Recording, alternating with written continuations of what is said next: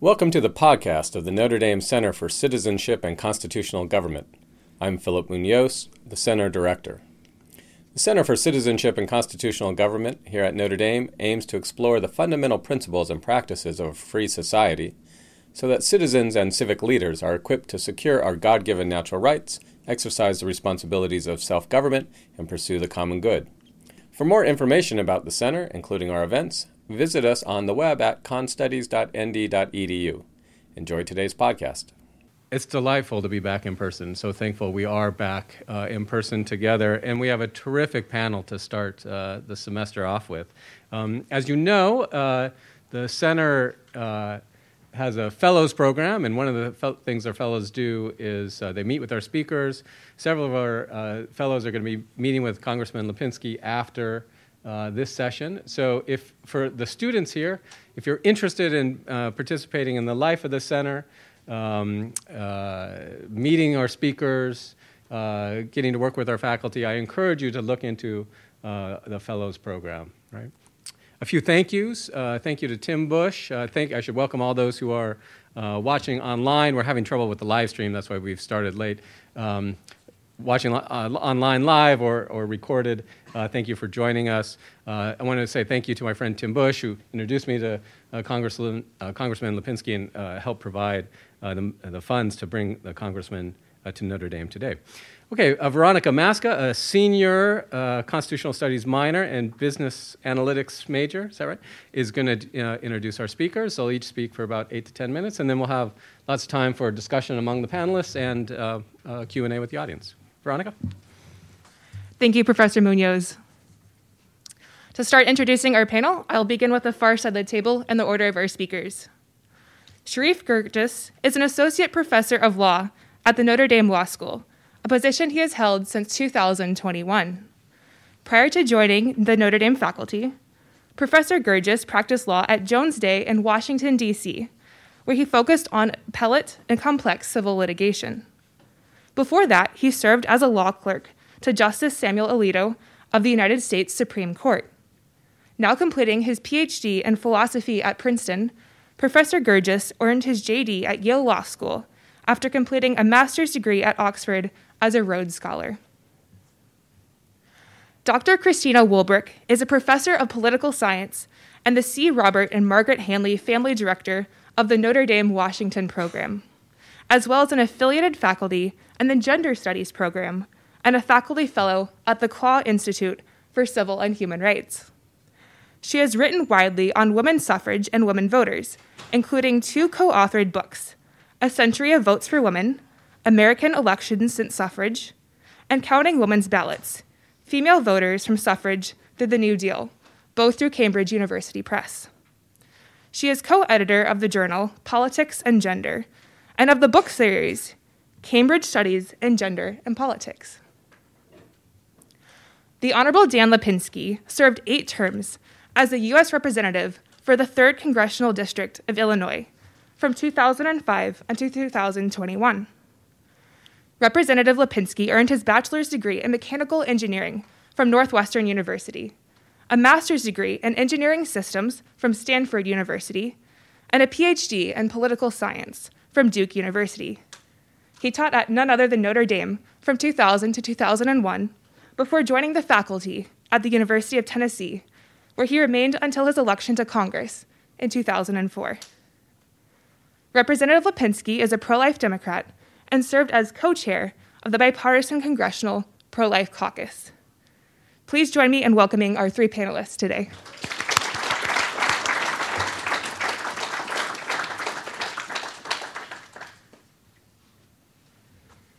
Well, thank you very much. Thanks to Philip for organizing this and asking me to do it. Thanks to all of you for showing up, to the co-panelists for joining, and thanks for the introduction. I still wince when I hear the words completing his PhD. So the one thing you can't ask me in the panel is how my dissertation is going.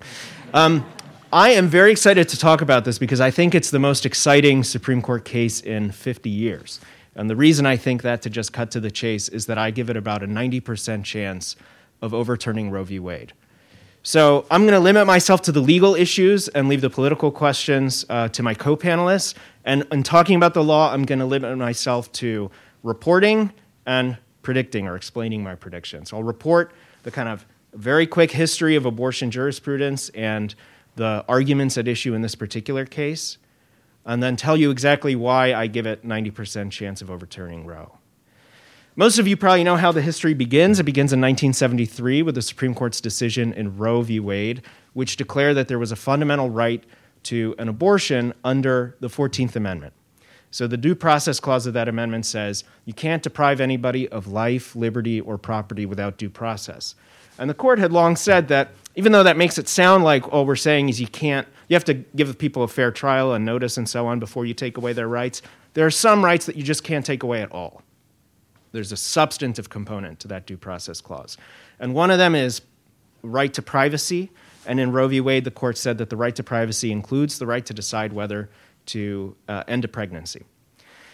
At the time, the court was widely panned by legal scholars on the right and on the left. So a very strong supporter of abortion rights named John Hart Ely, who is the dean of Stanford Law School, before that a professor at Harvard Law School, said the problem with Roe v. Wade is that it's not constitutional law and it gives no sense of an obligation to try to be constitutional law. And Larry Tribe at Harvard Law School said behind its verbal smokescreen, the basis for its judgment is nowhere to be found. So it was panned for not having a good grounding in legal sources.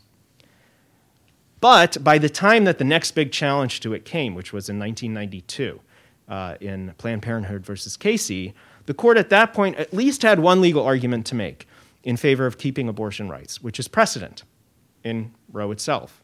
And so the arguments focused to a large extent on whether they should stick to the precedent in Roe, and they mostly did. So Roe v. Wade had said, because there's a fundamental right to get an abortion, you need a compelling interest to justify any abortion regulation. And the court also said, in the first trimester, there's no compelling interest. In the second one, there's a compelling interest only in protecting the mother's health. So you can get incidental regulations, that regulate clinics and providers and so on, but no bans. And then only after viability is there a compelling interest in saving the fetus's life. So it's only after viability, which is around 24 weeks of pregnancy, that you get to ban abortions. Casey stuck to most of that. Casey said, well, we agree that you have to have a compelling interest for any abortion law, and we agree that you don't have a compelling interest in saving fetal life until after viability. So under Casey and Roe, there's no abortion bans are allowed until after viability around 24 weeks. Casey did lighten the restrictions on some other aspects of what Roe v. Wade created, but that's not relevant to Dobbs. So where does that leave us in this case? At issue is a 15-week abortion ban. So Mississippi has banned almost all abortions after 15 weeks. It's made exceptions for health emergencies for the mother and for what it calls severe fetal abnormalities. But otherwise, if you want an abortion, you got to get it before 15 weeks. That obviously runs afoul of Roe and Casey, because the one thing they both maintained clearly is that you can't have abortion bans start until 24 weeks, which is viability. So what's the court going to do? Well, the arguments on both sides are pretty much as you can imagine them. So the defenders of the law, the challengers to the law, say this law is clearly unconstitutional under Roe and Casey. Those are precedents. There's a good principle that says, this principle of stare decisis that says you should stick to precedents unless you have a very, very good reason not to. And you don't have a good reason not to here. You considered all the reasons in Casey, you rejected them then. That creates an extra layer of precedent that should block any attempt to get rid of Roe v. Wade and Planned Parenthood versus Casey. And in particular, women by now have had what the court calls a reliance interest in having abortion access, which means they've come to rely, they've made all kinds of choices that depend on the accessibility of abortion. And if you take that away from them now, you're thwarting their reliance. You're making them worse off than they would have been if these precedents had never existed, because they made these decisions that only make sense if abortion is available, and now you're taking that out from under them. So that's the reliance argument. On the other side, the defenders of the law, Mississippi and a bunch of amici, are saying, look, Roe v. Wade and Planned Parenthood versus Casey are so egregiously wrong, so ungrounded in legal text or history or precedent or any other source that they do pass the test for overturning. And besides that, the reliance interests at issue here are not the typical reliance interests the court is worried about in other cases when it doesn't want to overturn a precedent, because reproductive planning can take immediate account of any change in abortion access. Basically, you could use contraception. Everybody observing the case agrees that the court is going to uphold this 15-week ban. The only question is whether it's going to go all the way to saying that states can ban abortion from conception. Is it going to do that, or is it going to find a way to draw some new line? Remember, Roe and Casey draw the line at viability, 24 weeks. To save the 15-week, you got to save the 15-week ban. You have to pull the line back to somewhere between 0 and 15. Is it going to do that? That's the question. Before the oral argument, my basic reason for saying I don't see how they can do that is that it was very hard to see a legal argument for a new line between 0 and 15 weeks.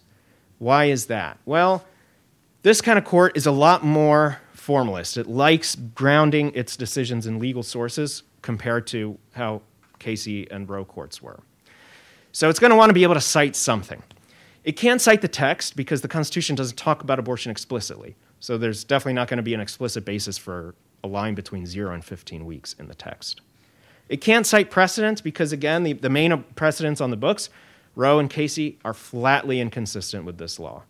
So if you're going to uphold it, you got to scrap the precedents, replace it with something else.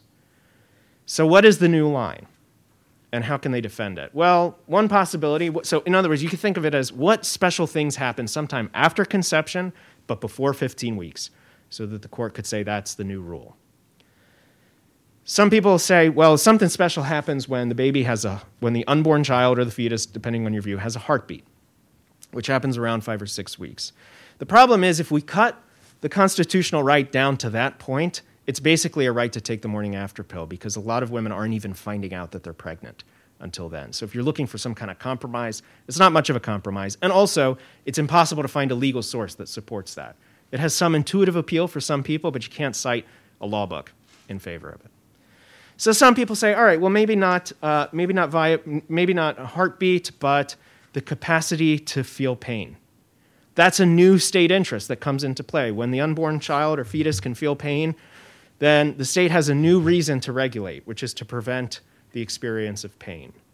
And there are a bunch of problems with that possible basis in this case. One thing is most people who think there is a point at which the fetus feels pain think that it happens a bit after 15 weeks. So it happens too late to save this 15-week law. But the second and more fundamental problem is that it's a clear rule of constitutional law that you cannot ban exercises of a fundamental right for the sake of a goal that you could achieve by less restrictive means. So you can't keep saying abortion is a fundamental right and allow states to ban it to prevent pain that they could just as well prevent by requiring fetal anesthesia, as some jurisdictions already do. So pain's not going to help you. Some people say quickening. Quickening is the line. Quickening happens around 15 or 16 weeks, and that's when the pregnant woman can feel fetal movements. And the reason that's supposed to have legal authority is that for centuries at common law, the law created by courts that was developed in England and we inherited in the colonies, you were allowed to criminalize abortion was criminal only from the point of quickening. So if a woman had an abortion after quickening, she could be subject to criminal penalties, or the provider could be, but not before that. And some people say that means there was a common law right to an abortion until 15 weeks.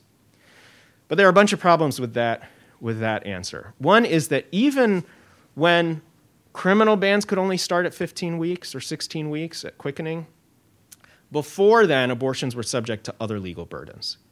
So it's hard to say that there was a perceived right to those.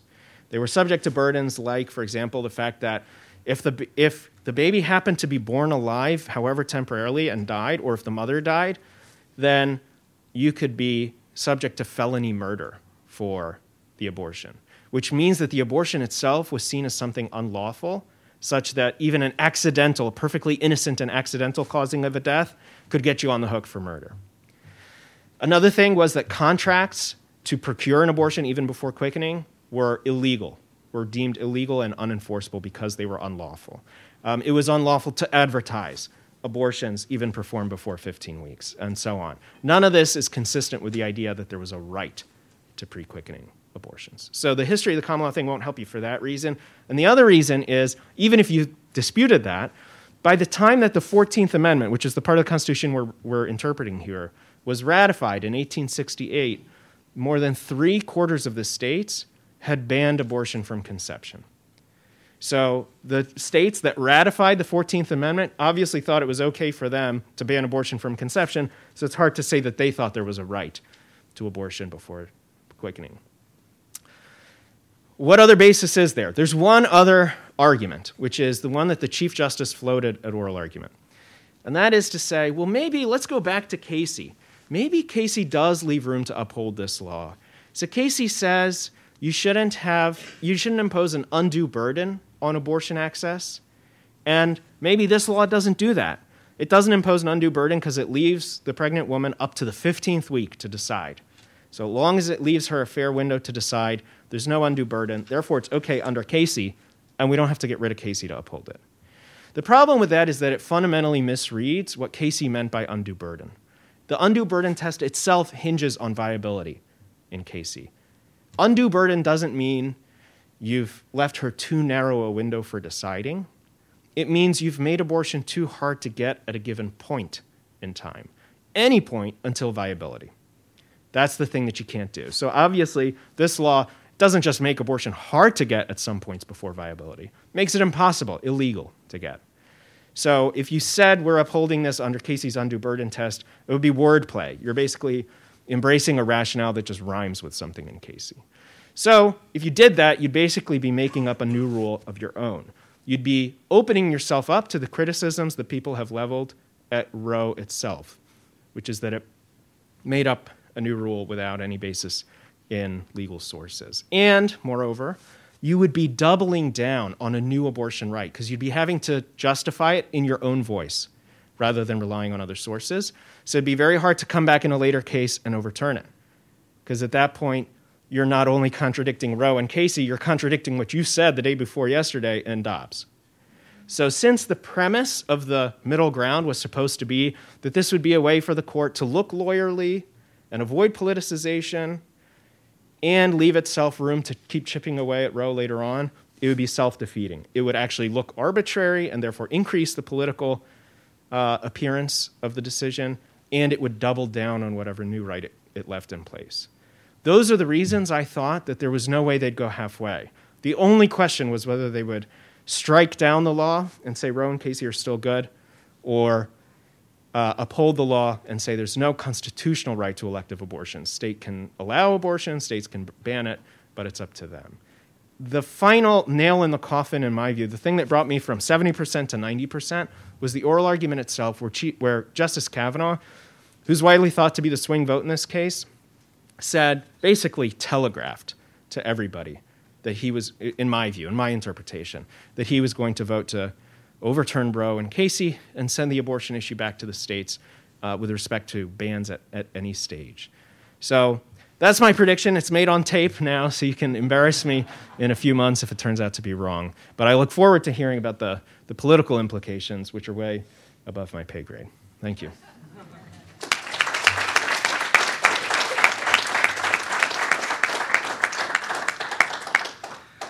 Yes, I think we've done a good job here of setting out different agendas. So thank you for that. Here's the thing. I taught Introduction to American Politics in the fall of 2015, and I explained to my students that I was a professional political scientist, a student of political parties, and there was no way the Republican Party would nominate Donald Trump for president. And so I am officially out of the prediction game. I don't do that. And it's really not in my job description as a social scientist. What I want to talk more generally is sort of background about thinking about abortion as a legal issue and a political issue in American politics that'll give us some suggestions, not predictions, but some things to look for as we think about what impact there might be if Roe is overturned or not overturned. And I want to talk about two in particular. So I'm going to talk a little bit about American federalism, and I'm going to talk a little bit about American party politics. So the current estimates from the Guttmacher Institute is that if Roe is overturned and is returned to the states, as was just said, that as many as 25 or 26 states will enact bans on abortion. As you might be aware, a number of states already have on their books laws that say if Roe is overturned, this becomes the law. A number of other states have signaled that with other sorts of laws, et cetera, et cetera, et cetera. So we're going to have about half of the states in which abortion is banned entirely or close to entirely, and half the states where, under different laws, abortion is permitted. In doing so, if this was to happen, it's going to contribute to a general trend we're seeing in federalism over the last 30 years. And that is that states, particularly democratically controlled versus Republican controlled states, have moved farther and farther apart in their policy regimes. Now, states have always been different. That's kind of the point of federalism, right? And so there's a bottle bill 9 miles up in Michigan, but we don't have a bottle bill here. I grew up in Oregon that started the bottle bill thing, so I have to talk about that. That's required, right? You can gamble in Las Vegas, but not in other places. And of course, there's been much more serious differences across the states. So most political scientists would have characterized the American South in the first half of the 20th century as a non-democratic authoritarian regime, for example. And so we see these sorts of differences. What we've seen in the last 30 years, as sort of partisanship has increased, polarization has increased, is a similar pattern in the states. And so today, the degree to which you are governed by environmental regulations, the degree to which you have access to the ballot, the degree to which you have access to Medicare, Medicaid, or other sorts of health policies, the rights of labor, the rights of LGBTQ folks are going to vary dramatically depending on which state you live in the United States. And of course, we're seeing those battles play out in politics all around us. Now, of course, for lots of people, this is the success of federalism, right? The very idea is that there should be more local control, laws can be more responsive to the citizens in those states and their personal preferences, right? This, in some sense, is sort of good democracy. At the same time, right, the rising sort of concern about dramatic inequality across the United States, as well as concerns for some fundamental rights, right? Should your access to the ballot be so much a function of what what state you happen to live in, and which political party controls your state? There's also concerns, of course, that prohibitions on abortion will put additional pressures on public health, foster care, and other systems, often in states, those very same states are often lower in terms of their resources and capacity in public health and in sort of government agency in general. There are currently about 800,000 abortions per year in the United States. It's an open question as to what will happen to that number if Roe is overturned for a whole bunch of reasons that we can talk about. And I should also say that rate is consistently falling, not because of restrictions, but rather because just the number of pregnancies in the United States is on decline as well. So we see we can sort of understand Roe and the possible impacts it's going to have on federalism as part of this sort of broader sense of polarization at the state level and sort of distance in rights and regimes depending on the state that you live in. I want to talk in a little bit more detail about party politics and thinking about the impact of abortion on elections, on party competition, et cetera. So since about the New Deal, the main division between the American political parties, the two that we have, has been, broadly speaking, about the size and the function of the federal government.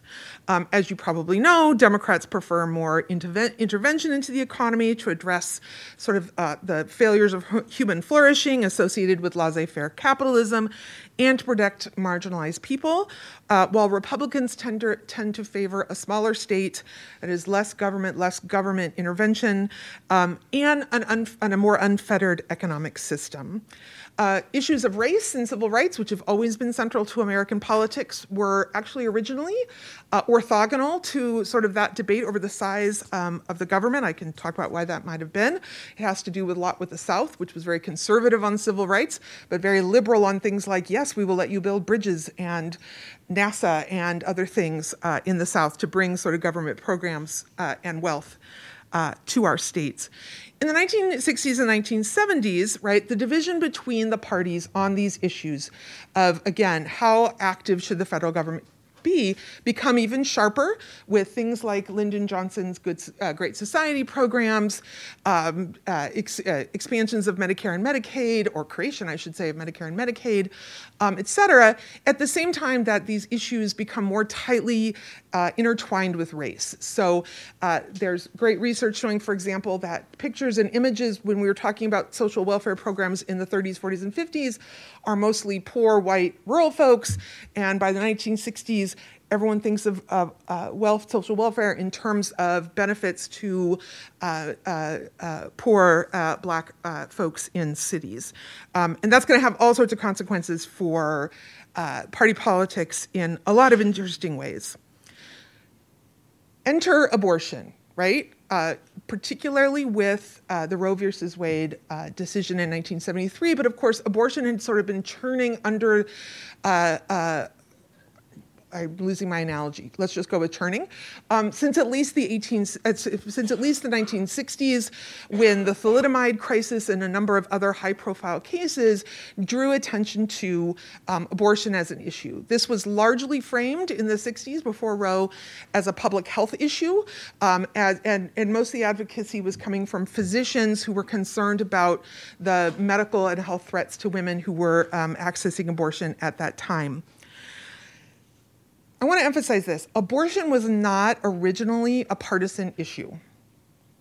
As most of you probably know, as governor of California, Ronald Reagan signed one of the first liberalizing abortion laws in the country.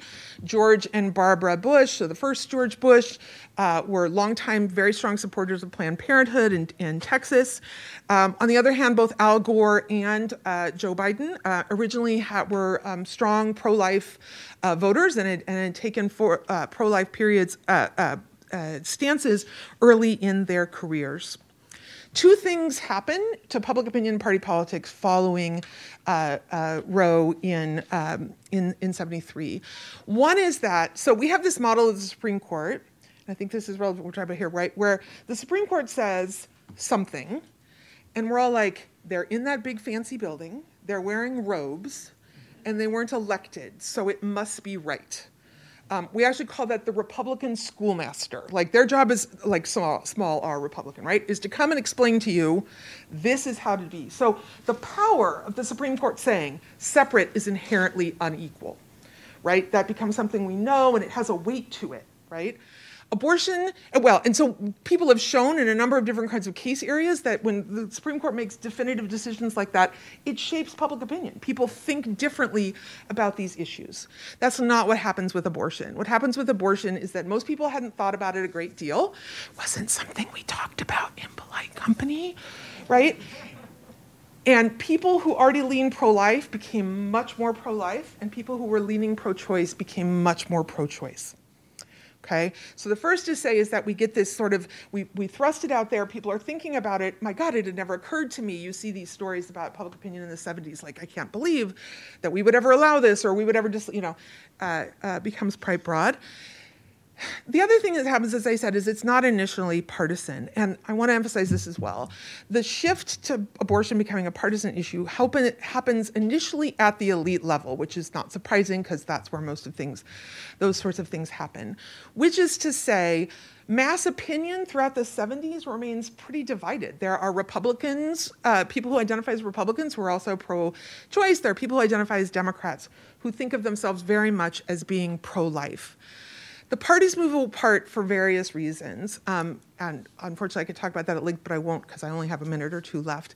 But the short version would be Republican operatives, that sounds like it's a bad word, I don't mean it's a bad word, that's their job, right? People who are thinking about how can the political party win votes see a population that is not only worried about changes in abortion, but there was that school prayer decision in the 1960s. There's growing concern about LGBTQ rights. Like all these sorts of things are a threat to what is understood to be sort of sort of an established way of life, and the reaction to that. Right now. people react to events in lots of ways all the time. They don't always have to react politically. But with the help of a number of Republican activists who saw this as a political opportunity, right, we get the rise of sort of what's called all sorts of things, the religious right, the new right, et cetera, right? These are people motivated by their concerns about threats to traditional families, traditional social norms, et cetera. Democrats, on the other hand, are eager to sort of grab this new socially and politically active feminist group, and they move in sort of a different direction. Unless, I don't know why I think you did. So it is really actually not until 1980, so 7 years after Roe versus Wade, that the parties take definitively distinct positions on abortion. The Republicans for the first time say that they're going to appoint pro-life judges, et cetera. Democrats say they're going to do the opposite. That process, I should say, takes a long time, which is why it's so perfect that Representative Lipinski is going to follow me, because I think part of what you're going to talk about is exactly this question of how the parties sort themselves out. But I want to make just 3 comments, and then I'll finish up. One is that the relationship between abortion and partisanship goes both ways. What do I mean by that? I mean, as the cues that voters increasingly got from their parties, pro-life, pro-choice, whatever that might be, happened, some people really deeply cared about the abortion issue, and they might have shifted to one party or the other, right? Remember, lots of different issues, always sort of hard. As our colleagues, actually, Professor Lehman and a number of co-authors have shown, however, what we also saw is people shifting their opinions to suit their party. People like me, right, who I seem to agree with on all these other things, are telling me abortion is bad, abortion is good, abortion is fine, whatever those sorts of things might be. We also see this other way, which people who might have joined one party or the other for more those sorts of moral issues things go, well, I guess I also don't like taxes, right? Like I'm here because I care about abortion, but you laugh, but there's lots of data to show that's exactly what happens. I want small government, all those sorts of things. So why does this matter? One, abortion and these culture war issues are part of a general sorting of the American public, where today most people's identities as Catholic, as white, as middle class, or whatever it might be, as a person of color, as churchgoer, et cetera, sort of line up in ways that reinforce identities and a sense of belonging. And that is absolutely at the root of sort of the strong, even maybe counterproductive, sort of partisan divide that we have in politics today. Not only are the parties farther apart, but this sense of that we're all on one team and we hate the other team, right? I don't want my daughter to marry into the other team. I don't want to eat. Those are also survey questions we ask. I don't want to, there's nothing good about them. And the world will end if they're elected. So anything I want to do to win is probably justified because they are so inherently evil, right? That sort of teammanship has a pretty corrupting impact on elections and the reaction to them, right? So thinking of things like January 6th, right? That you are justified if the other team winning is such a unbelievably bad outcome. I swore I was not going to go over, but I'm going to say 2 more things. One, I think abortion plays a really unique role in this and is one of the challenging things, right? So I started by saying we used to argue about the size of government. In some sense, you can sort of you can compromise about those sorts of questions. How much environmental regulation? How, we all agree that basic worker safety should be a good idea, but how much regulation, right? Or I want a lot more money spent on schools and you want less money spent on schools, but we can sort of negotiate that, right? Abortion doesn't work that way. Right? Now, there's certainly some sort of division in the truth of the matter is most Americans are somewhere in that fuzzy middle. But it is for many people a do or die if yes or no sort of an issue, right? And so it makes the kind of compromise that is required in a democratic system incredibly difficult. I'll say one more thing about abortion compared to other culture war issues. It's interesting to compare abortion to the cases of gay and lesbian rights. We have had the sharpest change in public opinion on LGBTQ issues in the last 30 years of almost any other issue you can think of that we've been tracking in terms of public opinion. There are lots of reasons for that, and we could go on length about that shift in public opinion as well. I would argue that one of the reasons is that we see that shift, but more positive shift in attitudes towards LGBTQ Americans at a time in which the main discussions are about marriage and service in the military. Those are two of the most fundamentally conservative institutions in society, and the degree to which these groups are seeking to not challenge, but to integrate themselves into traditional American institutions, that is much more appealing to many Americans. Abortion is still seen as a challenge to traditional institutions and to motherhood. I'm going to stop talking there. Thank you.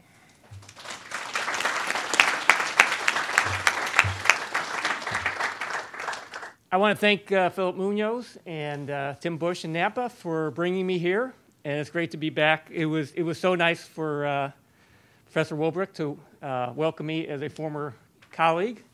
21 years ago, I was a visiting assistant professor here, and all of you can say it's Professor Gurgis has is talking about being worried he hasn't completed his doctorate. Just remember that you were here when he was on the Supreme Court. And you could say you remember back at Notre Dame, and you knew him back then. Yes, I'm a rarity, maybe an enigma. I'm a pro-life Democrat, but I'm also, if you listen to my bio, an engineer and a political scientist, so that's a bit strange also. I'm going to be out in Washington next week for and speaking at the March for Life, so you definitely know where I'm coming from. And I'm very hopeful that this will be the last year that the march has to be in the middle of the worst, the middle of January in Washington, D.C., because if Roe's overturned, there's no reason to have to hold it at this time of year on the anniversary, and it's oftentimes extremely cold. So we often hear, and look, if one bad prediction, ruled out you ever making a prediction again, there'd be none of these pundits would be around on TV or writing who supposedly know politics and understand it. But I sort of feel like Now I'm supposed to be making the predictions, which as an engineer, I'm risk averse. And for years, people talk about, this is going to have a seismic shift, cause a seismic shift in partisanship. And it's hard to think of things that have. 9/11 lasted for couple years in terms of carrying the Republicans, but most things usually have not. This could, and I'm not saying it will, it could. So let me start by saying this is not something, and as I started talking to more people about this, there's a lot of different opinions on what happens. Either way, if Roe's overturned or it's not overturned. So Christina gave a great background on how the parties sort of have, become very clearly Republicans pro-life, Democrats pro-choice, at least at the elite level. Still, 25 to 30% of Democrats, when polled, will say that they are pro-life. But and the other thing is, I think it's important to point out, I always have to keep reminding myself, especially for students here, the last 5 years have been much more stark on this. In terms of, President Donald Trump was the first Republican president to really very strongly push policies, Supreme Court justices, and talk about being, in addition to talking about being pro-life. That was different. And the Democratic Party has become more radically, look, back in 2004 when I was first elected, Democratic Party had in the party platform, abortion should be safe, legal, and rare. And you would pretty much never hear that today out of most Democratic elected officials, candidates. Rare. So things have gotten even more, in the last 5 years, things have changed. I think a lot of it had to do with President Trump and him really making this an issue. And a lot of people, here's the other thing, I never thought there would be a day when we'd be the possibility of Roe being overturned. I didn't think it was ever really going to happen because there's been talk about it since Ronald Reagan was president. Oh, the Supreme Court's going to, Republicans are going to appoint these Supreme Court justices, they're going to overturn Roe. I never thought it was going to happen. And you talk to a lot of people who've been in the pro-life movement for 50 years who say, I still don't believe it's going to happen. Even though there's a 90% chance we're told that it will happen. You leave that 10% though. So first, let's start. What do Americans think? 6 in 10, according to a Gallup poll last year, 6 in 10, 58% of Americans say they support Roe v. Wade. Okay, so 58%. However, a NORC poll, AP NORC poll from last year showed that 65% of Americans believe that most or all pregnancies should be illegal after the first 3 months of pregnancy. Right? Those two don't fit together. A lot of people don't understand what Roe v. Wade says. I think a lot of people, I'm sure there's a good number of Americans who think if Roe v. Wade is overturned by the Supreme Court, that means abortion is now banned in the United States. So just keep that in mind. You know, the support for Roe v. Wade versus 2/3 of Americans say after the first trimester, which is a couple weeks short of the 15-week ban in the Mississippi law. So we have 3 possibilities. I'll still say the 3 possibilities.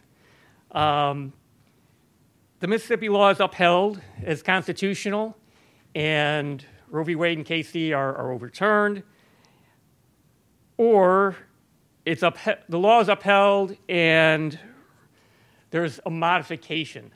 Now, no, there's no real legal justification for that.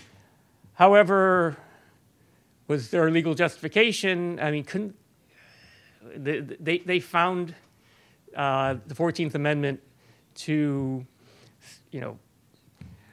create this the right to an abortion in Roe. So I still don't put it beyond the Supreme Court to come up with some way of doing this. I think one of the most interesting things I heard, if Roe is going to be overturned, Roberts probably doesn't want to do it, but if he knows there's 5 justices who will, then he will join that majority so that he can write the opinion rather than Clarence Thomas writing the opinion. And I think that's that makes sense. So those are 2 possibilities. The other possibility is Mississippi law is struck down and Roe and Casey upheld. So a lot of, what happens? Well, let's start with the law is upheld. Politically, some Democrats probably secretly want it to be upheld because they think it's a great political issue going into the midterm elections where things are looking very bad right now for Democrats. And I expect that Democrats will run on this issue if the Mississippi law is upheld.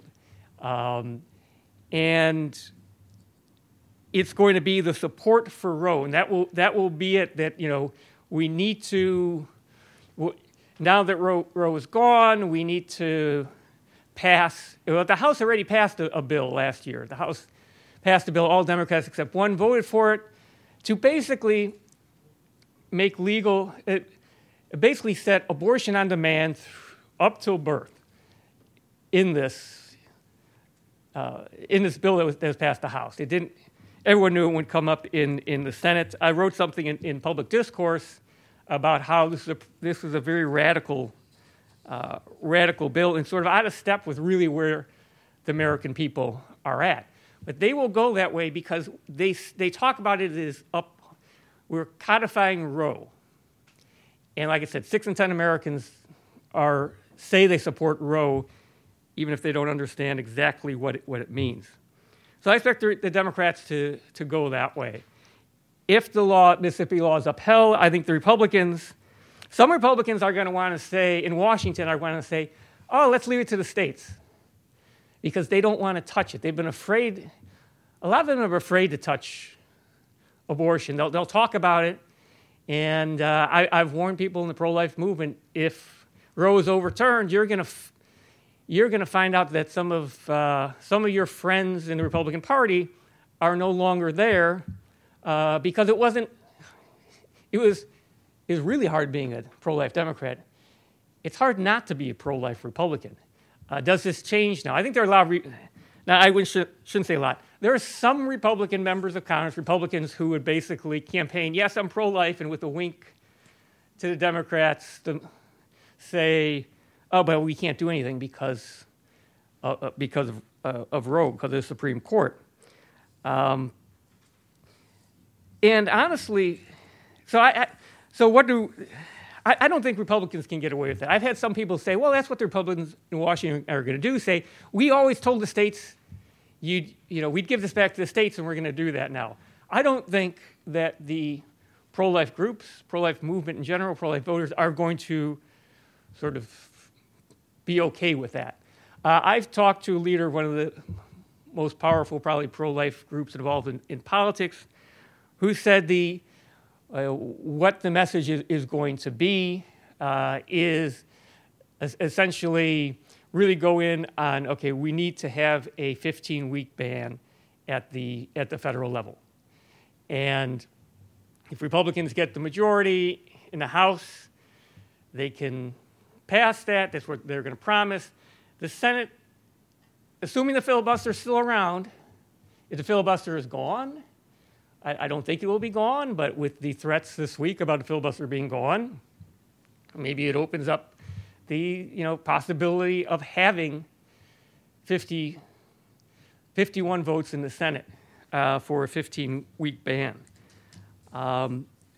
So what does this do? I mean, how does this impact politics, in partisan politics? First of all, abortion has played a really outsized role when it comes to congressional elections. And I'm a perfect example.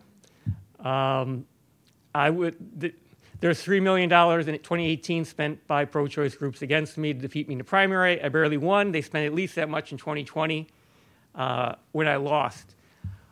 Congress has done very, very little when it comes to abortion because there hasn't really been the opportunity to do it. And there's been a real fear all the time by many Republican leaders about doing anything because they don't want to touch the issue because they think it's too red hot. They've got the pro-life voters, so why actually raise this issue anymore in fear of it being a political loser? But what happens? I think if the Mississippi law is upheld, and I think how does it impact partisan politics? I think it depends on what do the Republicans do. I think politically, the smartest thing for them to do is if they get, they go out there and be aggressive and say, we will support these restrictions on abortion. We will support laws. We will vote for bills to create laws to put these restrictions on abortion and dare the Democrats in restrictions that are highly popular. That if they focus on that, I think that could shake up politics. Do Democrats, and then if the other things are really going to change, I think, if the Democratic Party sees being pro-choice and the positions that they take in terms of if they oppose restrictions that are generally popular in the country, they oppose those, and they see that they wind up losing, and they think they lost some seats because of that. Maybe the Democratic Party starts saying, okay, we're going to be more open to pro-life Democrats. The party's not going to change to become pro-life, but maybe an opening for that. But I think it's only going to happen if Republicans very smartly are able to say, this is what we're going to do in terms of restrictions. Now, problem the Republicans are going to have is there are going to be Republicans who say, okay, now Republicans in D.C., in Congress, are going to say, we need to ban abortion altogether. And we're not settling for anything less than that. We're not voting for some restrictions. We want to ban abortion altogether, which is not a popular in this country right now. And so that's the risk that they're going to face. I think a lot of Republicans probably want the Supreme Court to uphold the Mississippi law, but figure out some way to say, okay, 15 weeks is now what the Constitution says. You can ban abortion after 15 weeks, but before that you can't. And that would cut off the members of the Republican Party who really want to push this and make it a shorter, put in a ban before 15 weeks. I think there are some Republicans who probably would like to see that because they think that's going to help them most politically and prevent sort of this becoming going to, is it about all or nothing on abortion? The threat the Democrats always said about Republicans is they're going to ban all abortions. So that's if the Mississippi law is upheld. So let me be brief on this last part, but this is probably the most interesting. Okay, say the Mississippi law is struck down, Roe and Casey are upheld. What does that do to politics? Are there going to be pro-life voters who say, I've had it, which nothing's ever going to change, I quit? From either saying, I'm not going to get involved in politics anymore. Republicans have promised for years, for decades and decades. And this was our chance to overturn Roe, and it didn't happen. It's never going to happen. They check out of politics. They stop voting, or they no longer, maybe some of them start voting for Democrats. Say, well, nothing's ever going to change on abortion anyway, so we're going to do that.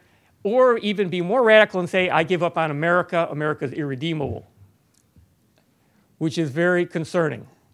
And I'm surprised at the number of people in the pro-life movement who I talked to who said, not going that far, but saying, this is it. If Roe's not overturned now, I give up. The pro-life movement needs to turn somewhere else.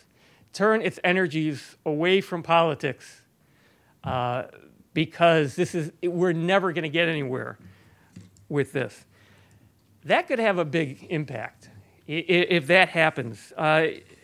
Pro-life voters overwhelmingly vote for Republicans. If that's no longer going to be the case, that could make a big difference also.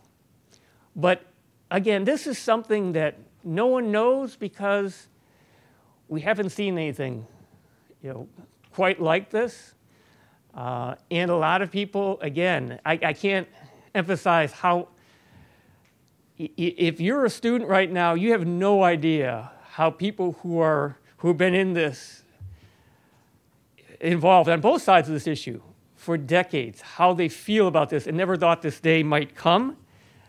And so we will see what happens, but it could be, although I'm not predicting a big side shift in partisan politics. I'd love to see it, for many reasons, but I'm going to shut up right now because I could go on. And there's a lot of other things, especially that Christina brought up, that I think are very interesting and important about the parties. But this could have an impact either way. on partisan politics. Thank you.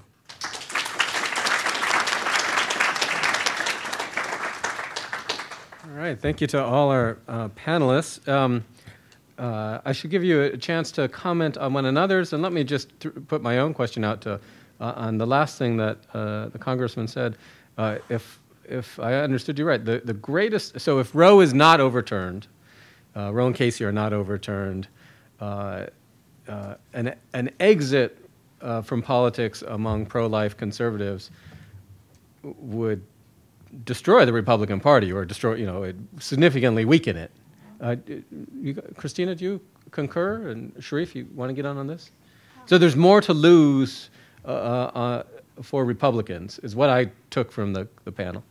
I'm not smart enough to turn that on. Yeah, I'm glad you. I know. I didn't know. So I really appreciated the congressman's comments, and I thought they were really, really smart. And I agree. It's important to say that this is a theological debate about whether or not the work of particularly people who are against abortion on religious grounds. What is the responsibility? Is it your job to change this kingdom? Is it your job to prepare for the next? And certainly that was a popular view in a number of large Christian denominations in the middle of the 20th century, that politics is a separate thing and we build the kingdom here. And I do agree with Professor Lipinski. I don't have any with the congressman that there are that we don't know, but that's certainly not outside of the possibility. A sense that not just on abortion, but on a lot of issues, that we've lost the culture.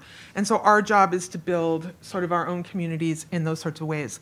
The only thing I would add to that is and it was the one thing I actually didn't get to, is it would be interesting to see, and I really appreciated the distinction about, each party sort of the political dangers of being too extreme, right? That full abortion any time is not popular, but neither is a complete ban.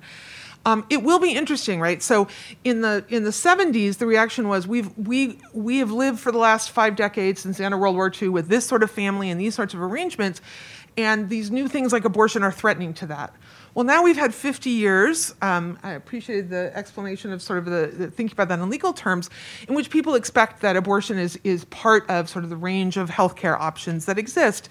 And so whether or not that then generates more activism on the left.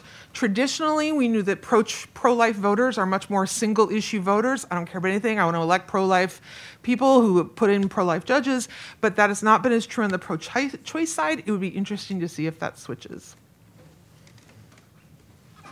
We have a tradition here. Go ahead, please. Yeah, actually, I just heard there's a poll I heard it this morning about how Democratic voters, 13% now, say abortion is, I don't know if it's a top issue, an important issue. This year compared to like 1 or 2% in the poll last year. So just right to your point there. The other thing is, if the pro-life movement gets out of politics, it's talking about, moving more to winning hearts and minds, and also doing things for women who are in unplanned pregnancies. That's going to be an issue if it's overturned. If Roe v. Wade is overturned, you're going to see, and there's been talk about understanding a lot more needs to be done on the non-political level by these pro-life groups, and I think no matter what, you're going to see even more of that. There's a lot going on, but even more of that, no matter what happens. Okay, one more question for the panel. Raw politics here. Who's more energized if Roe is overturned? I think it's a relative. I think you have to consider it relative to how much they would be energized without it. And so I say Democrats, because Democrats are facing more. Republicans are motivated already, just because they're out of power, and so it will help Democrats more in that way in terms of motivation. At the state level as well? I think that because unfortunately, so much of politics has become federalized. Everyone sees everything as a federal issue or connected to federal issues. So I think it works at the state level also. And there's still no split ticket voting. I would agree with that. I think that threat is a really important motivator. And when you have the status quo, you have the status quo. And actually, our entire system is set up to sort of keep the status quo. And so I think the left is going to be really motivated by a sense that they've lost something that they expected to have for such a long period of time. I do think, again, the overreaching is important. The sense that this is part of a broader agenda to attack things like contraception, et cetera, that are so widely used. One of the issues with abortion is it's often kept hidden, right? Almost 20% of pregnancies end in an abortion. It's something that's much more common, but because it is so hidden, it's harder sort of for people to see that, right? This is one of the things that also, of course, helped gay and lesbian right politics, which is the AIDS epidemic, made it clear to people how many of their friends and family members were gay and lesbian, and we know that those sorts of experiences really change views as well. And so the dynamics of that, one of the things I didn't say is similar to the first abortion thing. What's going to happen is, especially in today's media environment, is there's going to be the woman who gets a back channel abortion and is in serious medical harm, or has a serious medical problem but can't get across state. Those sorts of things that are going to, I think, really fire up this debate. That's where all my initial intuitions were. The one caveat I would lodge is that, for months we heard in the media and elsewhere that Texas had effectively nullified Roe v. Wade within Texas, one of the largest states in the union. And in the Virginia governor's race, for example, McAuliffe tried to make a big deal of that and say, they're coming after your rights and so on. And I think the reaction to it was so much more muted than I was expecting, and the juice that he seemed to get out of it or not. I mean, people were a lot more worried about, Dave Chappelle's Netflix specials, or about, compare, for example, the reaction when Indiana expanded its Religious Freedom Restoration Act protections a few years ago. There was a huge uproar and boycotts and NCAA taking tournaments out of the state and so on. And there's nothing like that in Texas, which is the one thing that has made me wonder if my initial instincts aren't quite right. I want to agree about that. I want to say, though, as in everything, and you'd be shocked, we haven't used this word yet, I think COVID complicates everything, right? So I wonder if, without arguing about mask wearing, there'd be more space for that. But I don't know the answer to that question. So we have a tradition in the program as we invite our undergraduate students. I'm going to bring the mic to you. I ask you two things. One, to introduce yourself, where you are at Notre Dame, and we don't have a whole lot of time, so keep your questions very short, please. So any students with questions? Students. We were way too Okay. Oh, come on.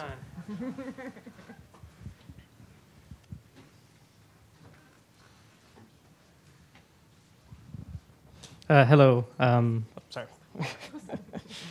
My name's Luke Koenigsnick. I'm a junior and a Tocqueville Fellow. My question is for Congressman Lipinski. And you said that if the pro-life movement, say, exits federal politics, if Roe is failed to be overturned in June, do you think there'll be energy from the movement to focus on more state level restrictions, or will those or will they see that that's not possible with Roe continuing to exist? I think it'll just be a general thinking this is all politics is worthless. There's no reason to be involved. We're not going to make a change. So I think it'll impact. It will impact state certainly, and the question would be where do these same people put their energy into something else, in some other issue perhaps. Which would be interesting, because I always give this as an example in classes, that pro-life movement was quite brilliant about this, right? For the many decades in which it was clear the Supreme Court wasn't going to move, they concentrated their efforts in other places, right? So trap laws, all sorts of limits on abortion at the state level, which has now set them up for this particular case, right? It's a very long-term strategy.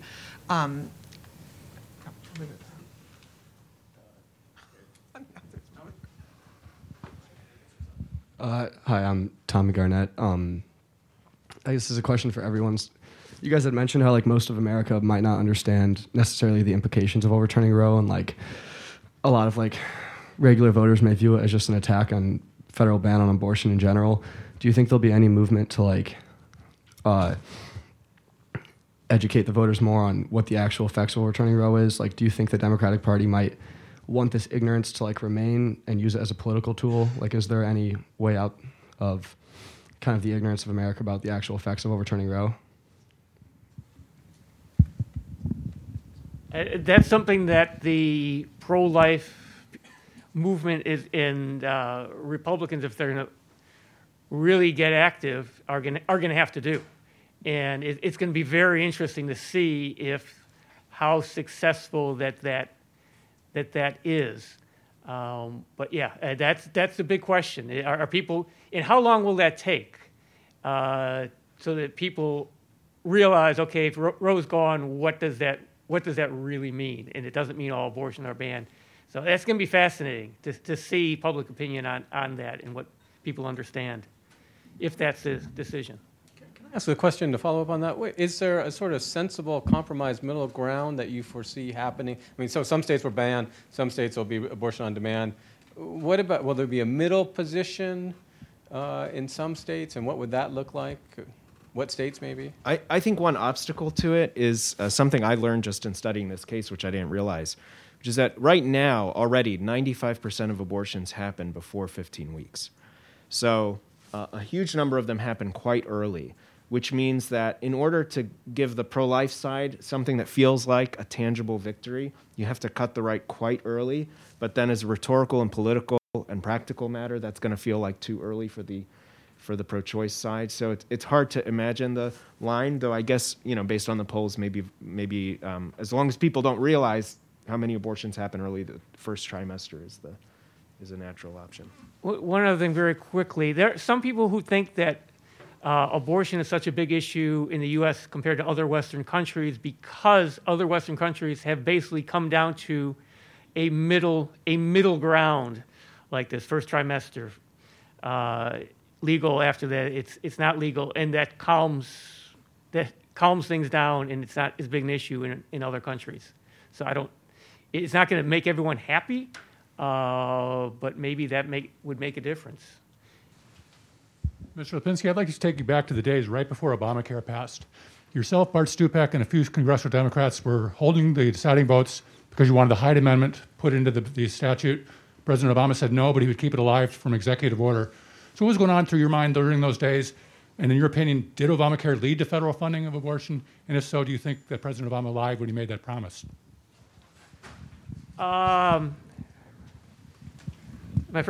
Read my book when I write it. Very quickly, amazing, 64 Democrats voted for essentially the Hyde Amendment into the Affordable Care Act, Obamacare. First time it went through the House, there's a quarter of the Democrats, 64. You'd have almost none now. It was complicated how we got there, and I was not going to vote for it. It couldn't be changed in the law, and I think the executive order was fairly meaningless. Even the language that was put into the Senate bill, which wound up becoming the law, that said there had to be two separate funds that the insurance companies held for abortion and for everything else, that's never been enforced. So even what was in the Senate bill was not ever really enforced.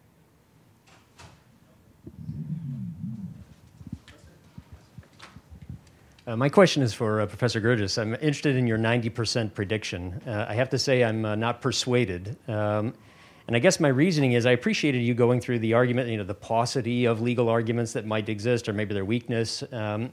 But I think you might be underestimating. I'll ask you whether you think you're underestimating the extent to which people have a capacity to rationalize whatever their priors were. One of the things that Roe did that wasn't mentioned was, it didn't just find or identify a right to abortion, but it also reinforced a long-standing convention of coming up with just anything to justify what we already wanted to do anyway. And there are an awful lot of Supreme Court cases and findings that are exactly that. Why would you expect that in this case in particular, they wouldn't just, they might concede all of that, but just come up with something? Yeah, that's a great question, and you're absolutely right about the human capacity to rationalize. I know it firsthand. It was two things. So one is that So my figure was 60% the moment they granted cert in the case. So obviously something brought me up from that. What was it? I was initially sitting down to write out a little piece about all the options that they would have and all the possible middle grounds they could write. And as I wrote that piece, I realized it's very hard to explain the case for any of those middle grounds. So obviously you're right, there's a gray area where people fudge it, but there have to be limits to that. Being forced to write an opinion is a constraint on judging. It's not a huge one, but it's something. So that was a matter of degree. The second thing is that everybody knows that Casey and Roe were making it up, but that gave the swing justices in those cases an extremely bad reputation among legal conservatives. So Justice Kavanaugh would have to be similar in the legal conservative mind of today to Justice Souter or Justice Kennedy or Justice O'Connor. And I just took it as a given that he would not want that. Those are the two premises.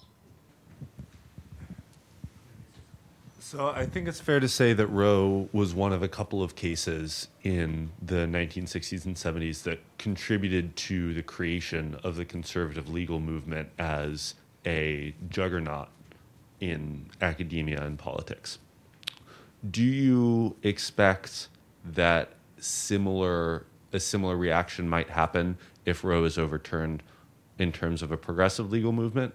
Or do you expect that legal scholars, et cetera, who may be willing to admit in private company that Roe and Casey are making it up, would welcome the opportunity to sort of cut bait and focus on cases that give them a better shot?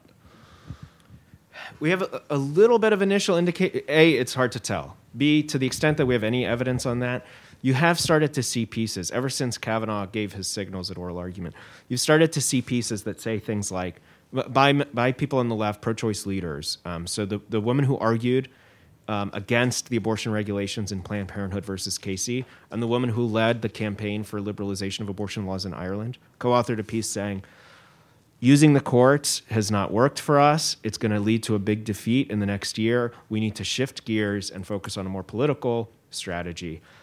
So to the extent that you're seeing pieces like that, maybe that's indicative, and maybe it's not. We'll see. Can I ask a follow-up? Oh, please, Chris. Well, I was just going to say, I mean, we don't have time here, but there are some really big structural issues that sort of help explain why there's been such a powerful and important and consequential conservative legal movement, and we haven't seen the same thing on the left. One of the easiest to say is, when I was coming up in the 1990s, the story was always that Democrats are always 12 years behind Republicans. And that was direct mail. That was you name it, just could not get their together as soon as the other party. I think the story on the progressive legal movement is very different and more than that, but it always sort of is in the back of my mind. I wanted to ask, so is it the progressives already have everything, and the conservatives had to come up with something because they didn't have it? Yeah, in the law school context, the way this works is that the overwhelming majority of law professors are very socially progressive and progressive about how they want courts to work. So you get there's some push and some demand, basically in economic terms, for a legal conservative movement, whereas if you're on the other side of those issues, that's just a kind of ambiance. So there's no need to gather. The gathering is the law school. But it's the thread again. That's right. A follow-up? I actually have to go to a meeting. I'm Okay. sorry. Well, Ask your follow-up. I'd like to hear the follow-up. Is the conservative legal movement destroyed if Roe is not overturned? I think so. The older generations who are used to losing over and over on abortion are more complacent about this, but I think everybody under 45 thinks that we got to blow it up if it doesn't happen. Unfortunately, I'm no longer in that group. But please join me in thanking all of our panelists.